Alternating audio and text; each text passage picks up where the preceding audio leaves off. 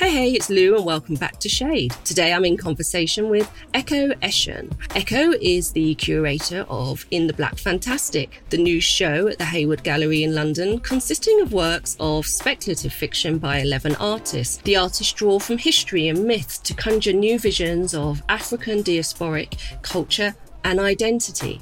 The show is punctuated by literary quotations from authors such as Suzanne Suzère and Octavia Butler.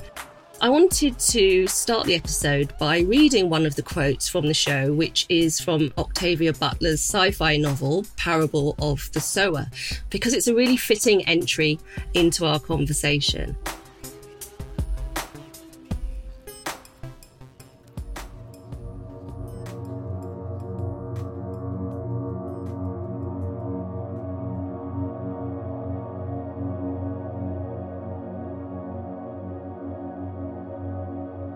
The destiny of the earth seed is to take root among the stars. It is to live and thrive on new earths. It is to become new beings and to consider new questions. It is to leap into heavens again and again. It is to explore the vastness of heaven. It is to explore the vastness of ourselves.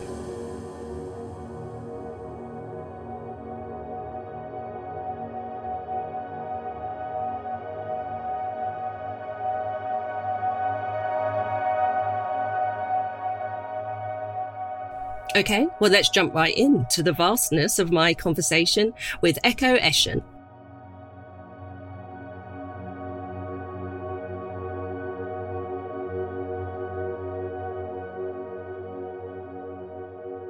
I wanted to start off by talking about the literary quotations that punctuated the show, because they really struck me and they allowed me to take a moment and pause as I moved from one area of the show to the other. And I really enjoyed that addition.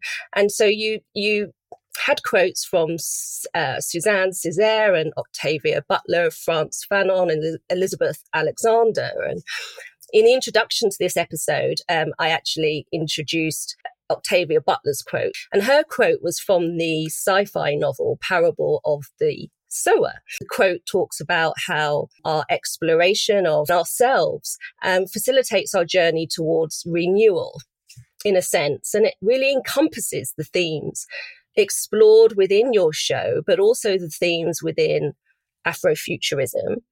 However, you have said that what you are drawing attention to in the Black Fantastic is distinct from Afrofuturism.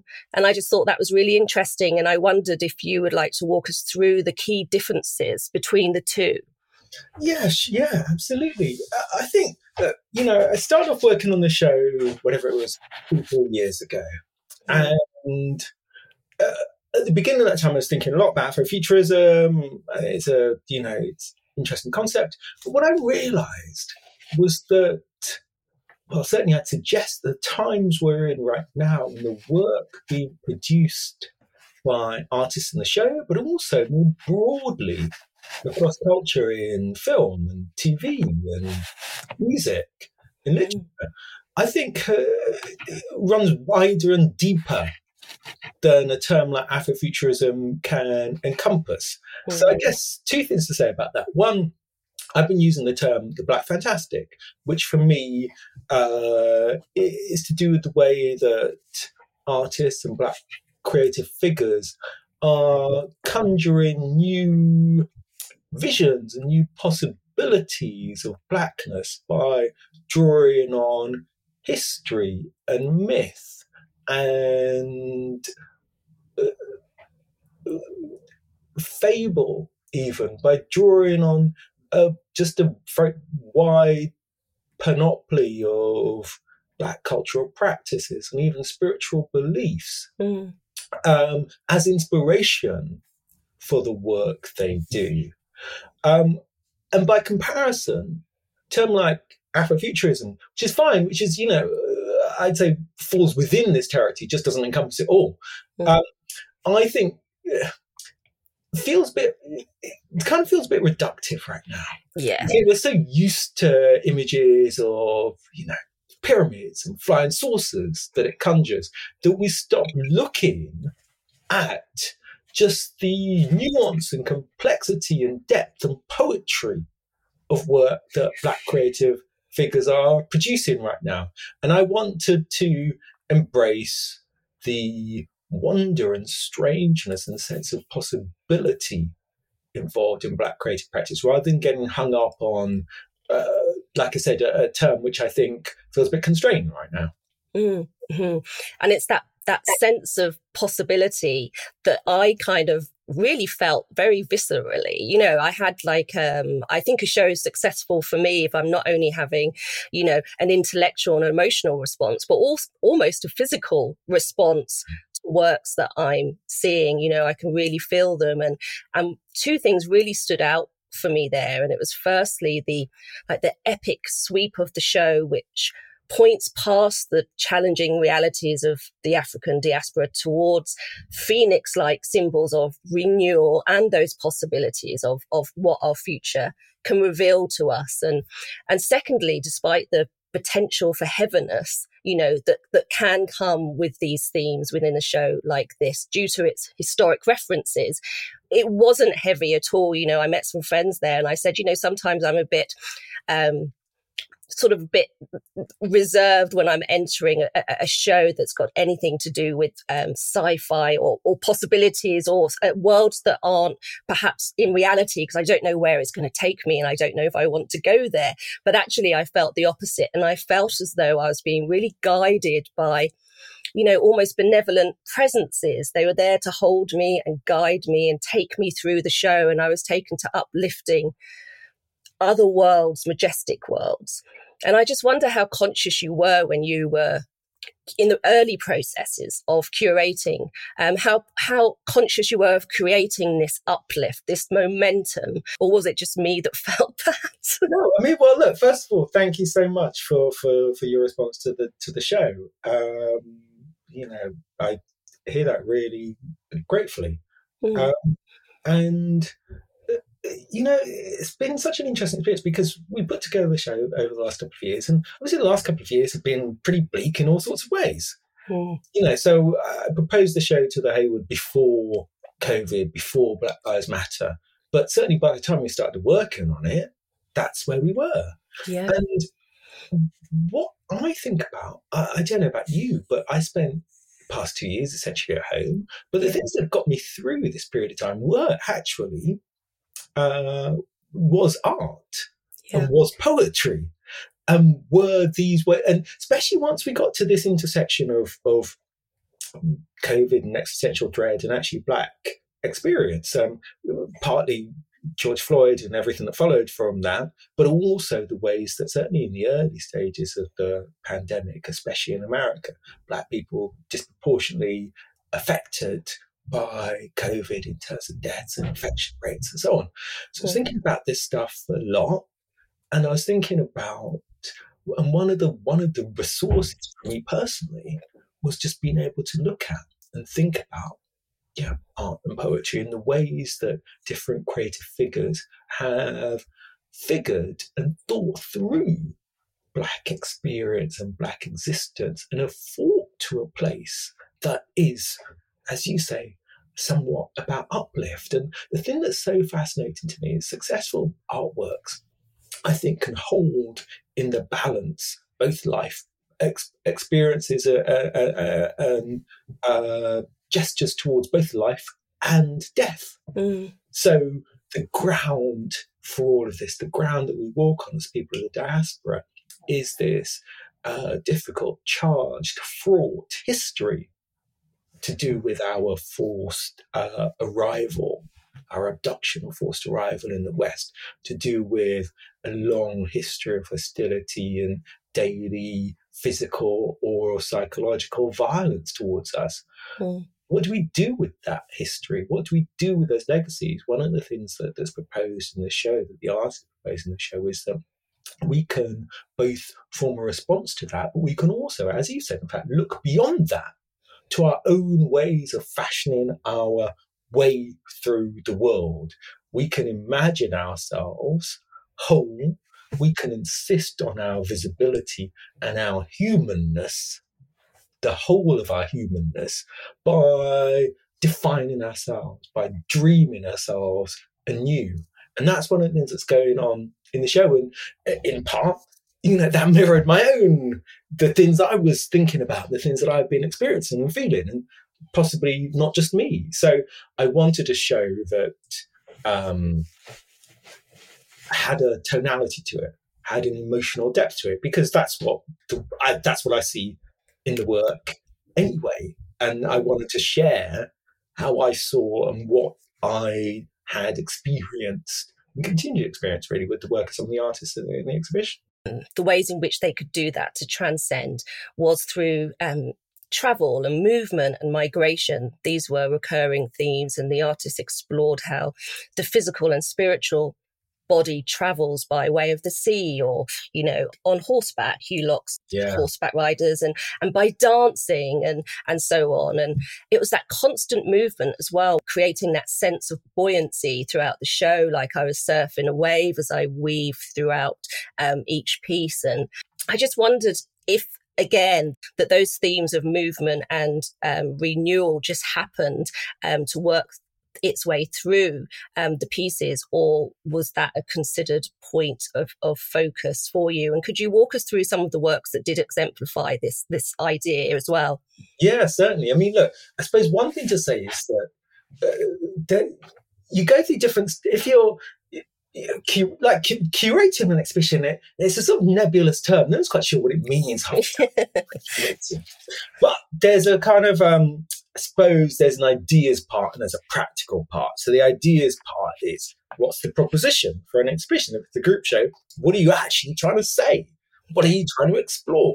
What happens when you bring together a disparate group of artists into one space? What are you saying through the connections that you are suggesting lie between them? So you're trying to illustrate that. And then there's a very practical thing about, well, what artworks are you actually talking about? What physically is the experience? And so with 2-year process, let's pretty much half and half. Half is about figuring out, well, if we're saying this, that has this implication and that implication and so on. And the practical part is, what are the artworks? Where do we get them from? How do we put them together? So as one illustration for that, for instance, I think we went through about 37, over a course of a year, we went through about 37 different full-scale iterations of the layout of the show. We went backwards and forwards, time and again, rejuggling where the artists sit, because you're trying to find a way for them to be in sympathy with each other in all sorts of different ways. But the place where we get to is, what I wanted ultimately is to get to a place where you have a series of encounters with artwork. So you come into the Hayward, and the first thing you encounter is this set of works by this artist, Nick Cave. Nick Cave is a Chicago-based African-American artist. He's just brilliant, amazing artist. Hasn't really been shown very much in the UK at all, but he's a big name in the US. So you come in and you have this huge piece called Chain Reaction, which is this floor-to-ceiling work, which is a series of interlinked forearms, arms clinging onto other arms, going down from the ceiling to the floor, just in this long row of these things. And these are actually Nick Cave's own forearm that he's cast and sculpted into this linkage. And you might think here of kinship and connection, but also when you look closer at this, the way these hands grip onto each other, the linkage is actually very delicate. So you think about the fraughtness of that and how unstable those connections are, and you think about how unstable Black presence and Black physical presence might be in a place like America and a place like Chicago. But then around in Nick Cave's space, we also have these other works he calls sound suits, which is these amazing costumes, these which are set upon mannequins, which are kind of floral and decorative and sequined, but have a complicated backstory to them. So Nick Cave first started making these sound suits after the beating of Rodney King. in the 1990s. He was so struck by the vulnerability of the black body, how Rodney King is hauled out of his car and beaten multiple times by different policemen. So struck by this that he decided to make this suit. And this suit is disguises race, disguises gender. It's part armor, part covert operations, but it's also celebration. It borrows from carnival and masquerade and these different forms of performance. It creates another way of being as a physical presence in the world that allows freedom and allows flourishing outside of a racialized gaze. So these pieces are spectacular and they're made to be worn. We show them as static items, but Nick Cave stages performances with them. So they're about this spectacular refusal to be cowed, refusal to be put in a singular place. Physical possibility and celebration of form and celebration of movement too. And you go through the space and you have works by Wangechi that looked at African cultural practice and symbols and images. You have these great, spectacular, gold gilded portraits by an artist called Leonora Victor. You have Hugh Locke's figures, and he has these four horsemen. These four figures that he creates that sit on horses as sculptures. He calls them the ambassadors, and they're perhaps regal or they're perhaps miscreant and even bandit-like, but they look extraordinary. They're garlanded with all sorts of gold and bronze and decorations and so on. Just fantastic. And basically on and on. And the show is predicated really as a series of encounters. You go from one space to another and you meet this art proposition. So the exhibition is called In the Black Fantastic because at each point you're in a different environment. You're in another proposition of blackness, as fantasy, as possibility, as dreaming. And that's how you progress through the show. You progress from one space, from one site of encounter to another. And I think so back to the practicalities of this thing, you work through all of these things on paper, but then the reality of it, you never actually know what it's going to feel like once you actually get to installing the works in a space. It turns out the feeling is good. The feeling is slightly unsettling. So in as much as anyone else who comes into the space, I feel something similar as well. It's destabilizing and dizzying and dreamlike, and that's what we hoped for, and hopefully that's what we get to. Yeah, well, I think you've been successful in that, based on the reviews that are in, the show's only been open for, a few days, less than a week. And I've read, the most glorious reviews and responses to the show. So it's been a really successful start. And you've obviously, personally had to go through a really rigorous process that has brought this vision of the Black Fantastic to us all. And I just wanted to finish up this conversation by, having a quick survey of your inner world, your experience of your personal journey of assembling the show that has, taken you beyond the practicalities involved, because we've discussed those, but how your investigation into the Black Fantastic may have provided insight for you into your position as a curator, in our ever-changing dialogue around the arts and its value in society. You mentioned earlier that there's an insistence here on our visibility, and we can imagine ourselves anew. And but I just wonder how personally that has been for you. Yeah, well, I mean, look, one of the things I do, I tend to, as a curator, I tend to focus on the work of artists of colour. It's what I'm interested in. What I'm interested in fundamentally is trying to make space for those artists, but make space within the culture as a whole for those works and the ideas that lie within those works, and more broadly for Black presence to be understood, to be shared, to be explored as a thing of nuance and complexity. Personally, I don't know about you, Lou, but personally for me, I get tired and exhausted at the ways that Black people are regarded as other and alien and marginal to mainstream discussion sometimes. How we have to continue to validate our existence the entire time. And so one of the things that matters to me as a curator is to create works or to create moments that allow us to establish a space on our own terms, and that hopefully invite visitors of any kind from any place to look through the eyes of the artists, of the Black artists in this case, who create the show. So I want to create a space that speaks of Blackness as visibility, but also Blackness as an insistence upon empathy, as an insistence on seeing what we see, on seeing the world in its complexity, and also then seeing the world in its strangeness. Because one of the things I'm so fascinated by is how strange and sometimes distressing, but also extraordinary the experience of being Black in a racialized world is. And I'm fascinated by the ways that artists manage to summon the difficulties and the stresses of that, and within that conjure ways of seeing that expand our consciousness and expand, I think, I suppose, the feeling and the even the joy that we can hold and possess just as citizens of the world.